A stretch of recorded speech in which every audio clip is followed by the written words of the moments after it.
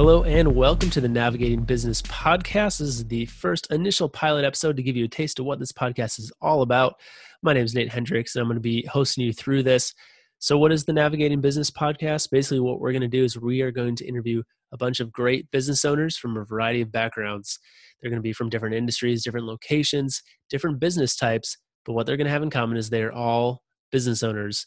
And the point of this podcast is to share their stories, to share what's worked, what hasn't worked, and everything that's in between. If you own a business, you know there's a lot of really great moments.